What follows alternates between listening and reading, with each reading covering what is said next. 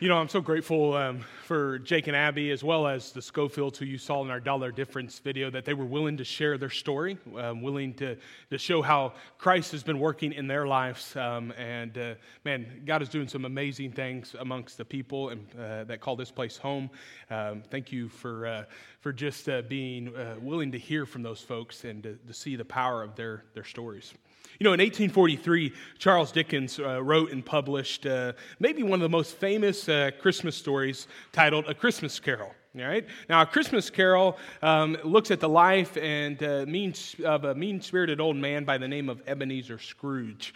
Scrooge he owns this counting business house, and he's a wealthy man, but he's got a calloused heart. Scrooge hates the hustle and bustle of the holidays. He hates what they bring. He hates that they bring out the people that are always asking for a handout, these needy people. His common response to Merry Christmas is that of bah humbug, right? This is until returning late one evening to his cold and lonely apartment, where he's visited by the ghost of his longtime partner in business, Jacob Marley. Actually, he's visited by three ghosts: the ghost of Christmas past, the ghost of Christmas present, and the ghost of Christmas future. You know, Dickens' story has been told and portrayed in all kinds of different formats. Maybe you have seen it in one of these formats. I'll be honest with you, like my growing up memories of A Christmas Carol came from Mickey Mouse and his gang. That's what I remember of this story. I'm sure that Dickens didn't have cartoon characters in mind when he wrote this story, but Dickens was a Christian man, and he wrote in a time, in a world, in a city of London that was being transformed by the Industrial Revolution. He wrote in a world that was becoming more and more chaotic, and it's clear that Dickens saw that the needs of the common man were slipping through the cracks. That humankind was more concerned with the dollar than they were with one another. Yet, with all his money, Scrooge's life still seems chaotic and broken. He has little peace until he has this transformational experience with a ghost. You know, little has changed in almost 200 years. It's not the Industrial Revolution that's changed our society. It's the technological revolution or the social media revolution that's changing our society. All too many of us are, we're running around in a season filled with chaos and not so much peace. You know what I'm talking about, don't you? Right? You think about the list of things that you have to do, right? You got to bake cookies, and you got to buy presents, and you got to wrap presents, and you got to go to grandma's house, and you got to put up the lights on the house, and don't forget about the other grandma, and then there's Christmas breakfast, and Christmas lunch, and Christmas dinner, and I'm not sure what you think about Christmas, but oftentimes when the Christmas season rolls around, I don't think, oh man, this is such a peaceful time. It seems to be pretty chaotic, doesn't it? And let's be honest, it doesn't end there, does it? Right? The new year rolls around, and then there's tax season, and we all know what tax season's like. And then there's, then we have our vacations that we plan, and they're supposed to be peaceful, but what do? We chock them full of an itinerary of things to do, and we keep ourselves busy, and there's not so much peace found in that. And then the summer rolls around, and with the summer comes all the projects that have to be done, and the kids that are going every which direction that you've got to keep up with, and the job that's pulling you every single different direction that there could possibly be. Then school ramps back up. And what happens at school time? Well, there's back to school shopping, and then there's sports and school groups that start to buy for the kids' time once again. And then before you know it, we're at Thanksgiving and right back into the chaos of Christmas. You see, if I've learned anything in my lifetime, it's that this world is full of chaos. Not just those things that have been mentioned about a season and the life's ebbs and flows, but this world is full of chaos in the form of pain. It's full of sorrow. It's full of frustration. It's full of hurt. But that's not what God wants for us. God doesn't want chaos for us. Like Scrooge of Dickens' stories, when we have a transformational experience with a ghost, our life changes. For Christ followers, that's the Holy Ghost, or some refer to it as the Holy Spirit. You'll hear us talk about it like that around here. Jesus said this in John chapter 14, verses 25 through 27, about that experience, that change that happens when the Holy Spirit or Holy Ghost comes into our life. All this I have spoken while still with you, but the Advocate, the Holy Spirit, whom the Father will send in my name, will teach you all things and will remind you of everything I have said to you. Peace I leave with you. My peace I give you. I do not give to you as the world gives. Do not let your hearts be troubled, and do not be afraid. You see, in a world full of chaos, Jesus changes everything. That's why Christmas is such an important holiday, because it reminds us that we can have peace, because Jesus has changed everything. That was first proclaimed when Jesus came to this earth as a baby. In Luke chapter 2, it says that the angel proclaimed, "Glory to God in the highest, and on earth peace among men whom he is pleased." Jesus gives us peace. And the first thing he brings peace to is that Jesus brings peace for the faults of our past. Before we go any further, I just want to pull over right here. Let's park for a moment on this point. Let me share some things that you need to understand about how Jesus brings peace for the faults of your past. You know, as a minister, I get the privilege to be with folks in some of their most joyous times and some of their most difficult moments. I have stood in front of crowds and proclaimed vows with couples and celebrated marriages. And I've counseled with folks immediately after an affair has taken place. I have prayed with young couples as they have welcomed their firstborn child into their family. And I have consoled people after they have seen their loved one take their last breath. But there's something I always find interesting about ministering to others. That oftentimes when Christ begins to work in somebody's heart, when they begin to experience what I refer to as conviction, they're understanding that Jesus is what they need and not the other things that have defined them, that a vast majority of people will come maybe sometimes at the end of a service, or they'll come into our office, or they'll set some time aside and they'll just want to talk, and they'll say, "Yeah, I understand all that stuff you've said, but you just don't understand. I've done a lot of bad things in my past." Can I just set the record straight for a moment? We all have. We all have. Let's start there this morning. That every man or woman that has ever stepped foot on this earth has a checkered past, except for Christ, that is. Scripture clearly defines that for us in Romans 3, verse 23, "For all have sinned and fall short of the glory of God." So before we go any further today, I'd like for us all to acknowledge that truth, that we have a checkered past, that our past is marked by sin.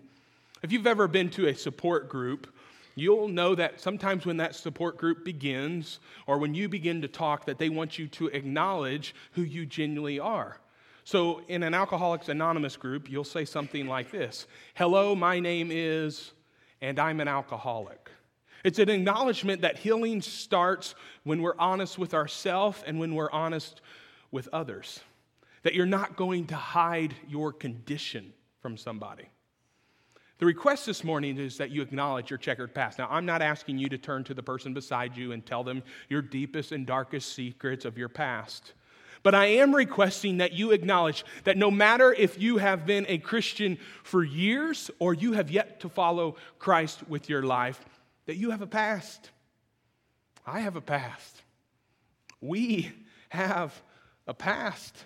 You see, when we acknowledge our past, and it's then that we begin to find peace for the faults and shortcomings that we have done. A fundamental step of faith takes place when we acknowledge our past, and more specifically, when we acknowledge that to God. You know, acknowledging our sin to God, acknowledging our past faults to God is not our way of trying to get rid of it. It's not our way of trying to fix it. It's our recognition that we are sinful, that we have made mistakes, and that, well, we need a Savior. You know, David was a man in the Old Testament that was referred to as a man after God's own heart. A man after God's own heart. Now, you know David's story, don't you? Man, David had a past. Yeah, he had done some pretty bad things. I mean, David was a guy that, he had slept with a woman that wasn't his wife. It was another man's wife. And then he tries to cover it up that he had done this because she gets pregnant. And in the process of covering up, he decides just to murder that gal's husband. Let's just say David had a pretty checkered past. And David is beginning to experience the shame and guilt. And then he comes to this moment where he has to acknowledge his past. In Psalm 32, verse 5, David is recorded as sharing these things to God. He said, "Finally, I confessed all my sins to you, and I stopped trying to hide my guilt. I said to myself, I will confess my rebellion to the Lord, and you forgave me. All my guilt is gone." Did you catch it? He confessed. He acknowledged his sin before God, and God forgave him. God gave him peace. God can give you that same peace from your past if you'll just have faith in Jesus. That's what we're told in Romans chapter 5. It says, "Therefore, since we have been justified through faith, we have peace with God through our Lord Jesus Christ." You see, Jesus brings peace for the faults of our past. You know, throughout the Old Testament, from the beginning, God has focused his attention on a group of people that had honored him, that had recognized him as the living God. These people are referred to as the Hebrews. They made up the nation of Israel. But just like us, the Hebrews, well, they decided to do their own thing. They rebelled against God and did it their way. And when they did, they got hurt. You know, in Isaiah 43, we learn of this burdened past that they have. They were so burdened by the past that they couldn't perceive a positive future. So they just lived this defeated life. They set for themselves low expectations. They saw themselves as losers. They felt that their situation could never be changed. They thought, we've been labeled the part, we might as well play the part, and play it. They did. You can read throughout the scriptures of how the Israelites messed up time and time and time again. When the prophet Isaiah ministered to the Israelites, they were in a period of time when they just couldn't get anything right. They were plagued by their past. They had this baggage, per se, that was just holding them down. So God had this intervention into their life. And we hear this in Isaiah 43, what God says to them. He says, "Forget the former things. Do not dwell on the past. See, I am doing a new thing. Now it springs up. Do you not perceive it? I'm making a way in the wilderness and streams in the wasteland." They believed that there was no way out. They believed that not even God can make a way through their mess, but God could and God did. Now in Christ, when the angel of the Lord proclaimed peace on earth and goodwill to men, he came not just to give us peace from the faults of our past, but peace from the burden of our past.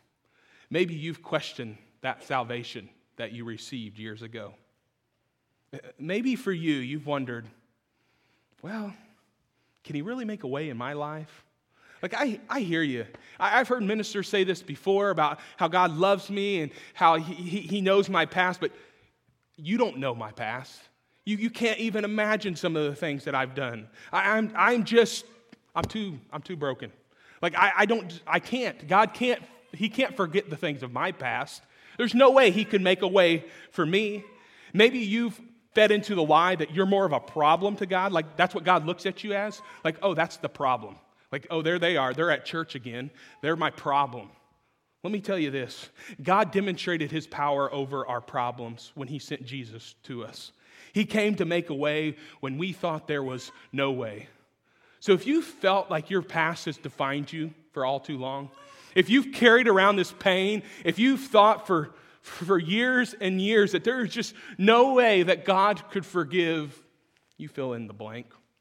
If that sin has somehow changed itself to you, you seem like, man, this is unescapable.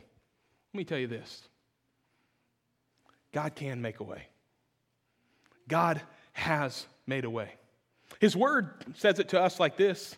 The Lord is there to rescue all who are discouraged and have given up hope. I think there's some people in this room this morning that have given up hope, and they've said, he just can't make a way for me. The Lord is there to rescue all who are discouraged and who have given up hope. And I believe that you need to hear from God those same words that the Hebrews, the Israelites heard. Forget the former things.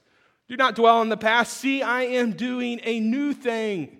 Now it springs up in you. Do you not perceive it? I'm making a way in the wilderness and streams in the wasteland. You need to hear God say to you, I haven't given up on you. I haven't given up on you. Many of us are so burdened by our past, so weighed down by it that we allow it to wreck our present and then to destroy our future. But Christ says, you are forgiven. The burden that you felt can be released. You don't have to carry around that brokenness. You don't have to have that pain and that anguish any longer. However, the truth is this, that sometimes the brokenness and the burden of our past isn't our fault. For some of you, it was an absent father who didn't treat you right, who was never there, who used violence or broke you down with words.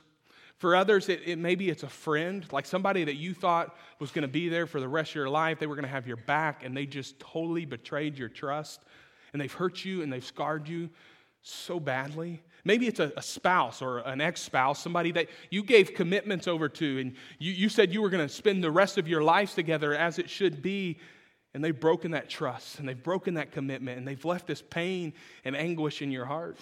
It's one thing to understand that Christ brings about peace of our faults, or he takes away the burdens, but it's another thing to understand that Christ wants to bring peace with the people of our past.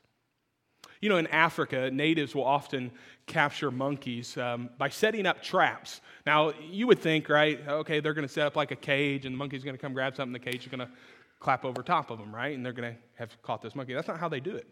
Story goes that often natives will, instead, they'll set the cage all the way down on the ground so the monkey can't get into it, and then they will put an object that is desirable to the monkey inside of the cage. Maybe it's a fruit or some sort of shiny object, something that's going to spark their curiosity. So the monkey will come over, he'll reach his hands through the cage, and he'll grab the bait. The only thing is the bait won't come through the bars. It's too large. And so the monkey will sit there, and he'll kick and scream and wail, trying to get away, but it won't let go of the bait. That's the trick. Make it large enough so that you can't get it through the bars, and the monkey will not let go until the captors come and capture the monkey. They're trapped in bondage because they refuse to let go of the bait. You know, I always wonder, are we much smarter than those monkeys? Oh, bitterness, unforgiveness, it's just like that. It holds you in bondage. Truth is, I don't know your pain. Like, yeah, we can laugh about that for a moment, but I don't understand your hurt. And some of you have been hurt. Like some of you are like, man, if he understood that person and what that person did to me, he wouldn't be up there saying this. I don't. I can't tell you the amount of pain that's probably in this room, and I can't fully empathize with each and every one of you in that. But I can tell you that if you keep holding on to that bitterness, if you keep holding on to that unforgiveness, it will destroy you. It's been said your refusal to forgive or your desire for revenge cancels out the grace of God. Bitterness is like an acid. It does more damage to the container in which it is stored than the object of which it is poured. You know, in Psalm 34, verse 14, it says, turn your back on sin. Do something good. Embrace peace. Don't let it get away. Right? Let go of the bitterness. Let go of the rage. Embrace peace. Jesus changes everything. And if you trust Christ, he will give you what you need to have peace with the people of your past. How can I say that? Well, I can say it because I know who Christ was. And I can say it because Christ was a man that was condemned wrongfully. He was beaten to pretty much a bloody pulp. And then he was hung upon a cross, nails driven through his wrists and his shins. And you know the story, right? While he hung on that cross and he looked down at the men that had beat him, the ones that had condemned him, the people who had driven those nails into his wrist and his shins, he said, Father, forgive them, for they do not know what they're doing. The ultimate act of surrendering bitterness. If Christ can do that, he can give you, through his Spirit, the power to forgive those people that have hurt you.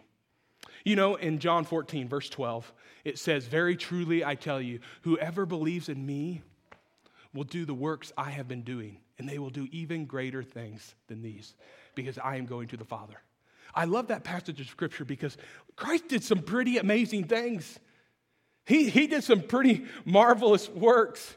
He was able to forgive people that nailed him to a cross. And he says, you're going to do even greater things through the Spirit that I'm sending to you. He is going to give you the capacity to forgive others. And when you do that, you will find a peace like you have never had on this earth. You know, as a minister of the gospel, my greatest hope is that I can help people find freedom from their past. I can help people understand that they are loved by Jesus. Many years ago, I felt a strong call to ministry. As a young man, young teenage years, I knew God had called me to be a minister. Like, I knew he wanted me to preach his word. I had this thing. I remember as a student just clearly telling people, if I could just change one person's life, like that would be the ultimate goal. Like if I could see one person that has been a sinner, help them understand their sin, help them come to know Jesus. If I can lead them to that place, I feel like, and now as an adult, I'm just saying, man, I just want to use my influence.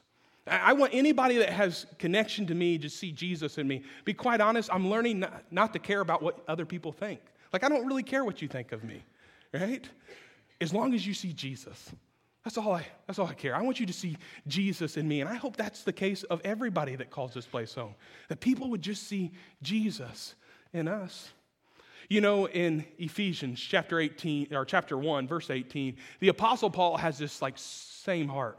And here's my heart for you. And I want to echo this prayer that Paul prayed. He said, my prayer is that light will flood your hearts and that you'll understand the hope that was given to you when God chose you. Then you'll discover the glorious blessings that will be yours together with all of God's people. I want you to know about the great and mighty power that God has for us followers. It's the same wonderful power he used when he raised Christ from death and let him sit at the right hand and the right side in heaven. You catch what it's saying here? Like the same power that raised Jesus from the dead is now living in you. Anybody who has accepted Christ as the Lord of their life and has given their life over to the Lord in baptism has been promised the gift of the Holy Spirit working in them. And when that happens, Christ brings peace through the redemption of your past. Now, I could stand here and give like historical proof about this Jesus of Nazareth. I could tell you of all the things that Jesus did on this earth. I could prove to you that he really did walk this earth through historical accounts. And I could tell you that he actually did die on a Roman cross from everything that we know of history. I can tell you of the numerous historical accounts eyewitnesses had claimed that they actually saw Jesus risen. But the truth is, these facts then pale in comparison to a life that has been redeemed and transformed by the power and finished work of Christ. So catch it. The greatest proof of the gospel of Jesus Christ is a changed life. I had an individual from our Celebrate Recovery ministry tell me a few weeks back that a past acquaintance saw him out in the community. He said, that person said, "Oh yeah, you're doing that church thing now, aren't you?" And I love his response. "Yeah, I am. And the church has gave me a new set of friends who love me and care for me and who become my family in Christ. And my life has changed." His life was a mess before he came to know Jesus. But Jesus changes everything. Jake and Abby's story is just the same. They'll tell you honestly that they weren't tracking with the Lord the way they should have been. And as they shared, their life was not always marked by service to the kingdom and betterment in Christ. They had a past just like you do and just like I do, but Christ has redeemed them and brought them peace. You see, in a world full of chaos, Jesus changes everything. You know, in the Gospel of John, chapter 1, it's beginning to tell of Jesus. Like this is the story of Jesus coming to earth. This is the Christmas story here, really. If you want to start somewhere and read God's word, if you're saying I've never read, start in the Gospel of John. Just start reading chapter 1. In chapter 1, verse 5, it says this: "The light shines in the darkness, and the darkness has not overcome it." That no amount of chaos, no amount of hurt, no amount of pain can be eclipsed by the light of Jesus Christ. And you know what Jesus said of himself in John 8? I am the light of the world. I'm the one that's going to bring about peace. You see, God is in the business of turning darkness to light, of turning chaos to peace. And now as Christ followers, he puts us in that business. In Matthew chapter 5, verse 16, it says, "In the same way, let your light shine before others, so that they may see your good works and give glory to the Father who is in heaven." Truth is, redemption is continuing its work through the church by using what was once darkness, you all, to spread about light in the midst of this world, to give about peace in the midst of chaos. You see, when you encounter Christ and make him the Lord of your life, it changes everything. Just over a century ago, archaeologists found these two cups. One was called the Gunstrup cauldron. I think that's how you say that. Best guess right there. And this cauldron was from a couple centuries before Christ. It was of Irish and Celtic origin. And let's just say in that time, the Celts and Irish folks, they were worshiping some pretty gross pagan gods. And this scene that's depicted on the bottom left corner is of a god that was known as a cook god. And they're boiling a pot and he's sacrificing humans in it, which was a common way to worship that god, was to sacrifice a human. It's a pretty violent culture. Now, the second cup is that of the Ardagh chalice. Now, that's 7th, 8th century after Christ. So it's about 900 years later. The Ireland area had been totally changed, totally transformed by St. Patrick and his coming and bringing the gospel of Jesus to others. And so this cup had a totally different purpose. Right? This cup is not used for human sacrifice. This cup was used to remember what Christ did on the cross. This cup was used in communion. It was used to remember the sacrifice of Jesus. Here's the point. The first cup depicted a civilization of disorder and chaos where violence reigned supreme. It was a society that knew nothing of Jesus. The second cup, on the other hand, is that of a civilization that has been changed by Christ, a civilization that had peace with God. The point is this: the source of peace for anyone is found in God through Jesus Christ. You see, in a world full of chaos, Jesus changes everything. This morning, I think there's some folks in this room that are probably recognizing their past. And they're understanding the chaos that it was, and the pain that is there, and the hurt. You know, in the scriptures, God says this: "When the time came, I listened to you. I listened to you. And when you needed help, I came to save you. That time has come. This is a day for you to be saved." Today is the day of salvation. This is the day for you to be saved. God can bring about peace from your past, with your past, and through your past, because in a world full of chaos, Jesus changes everything.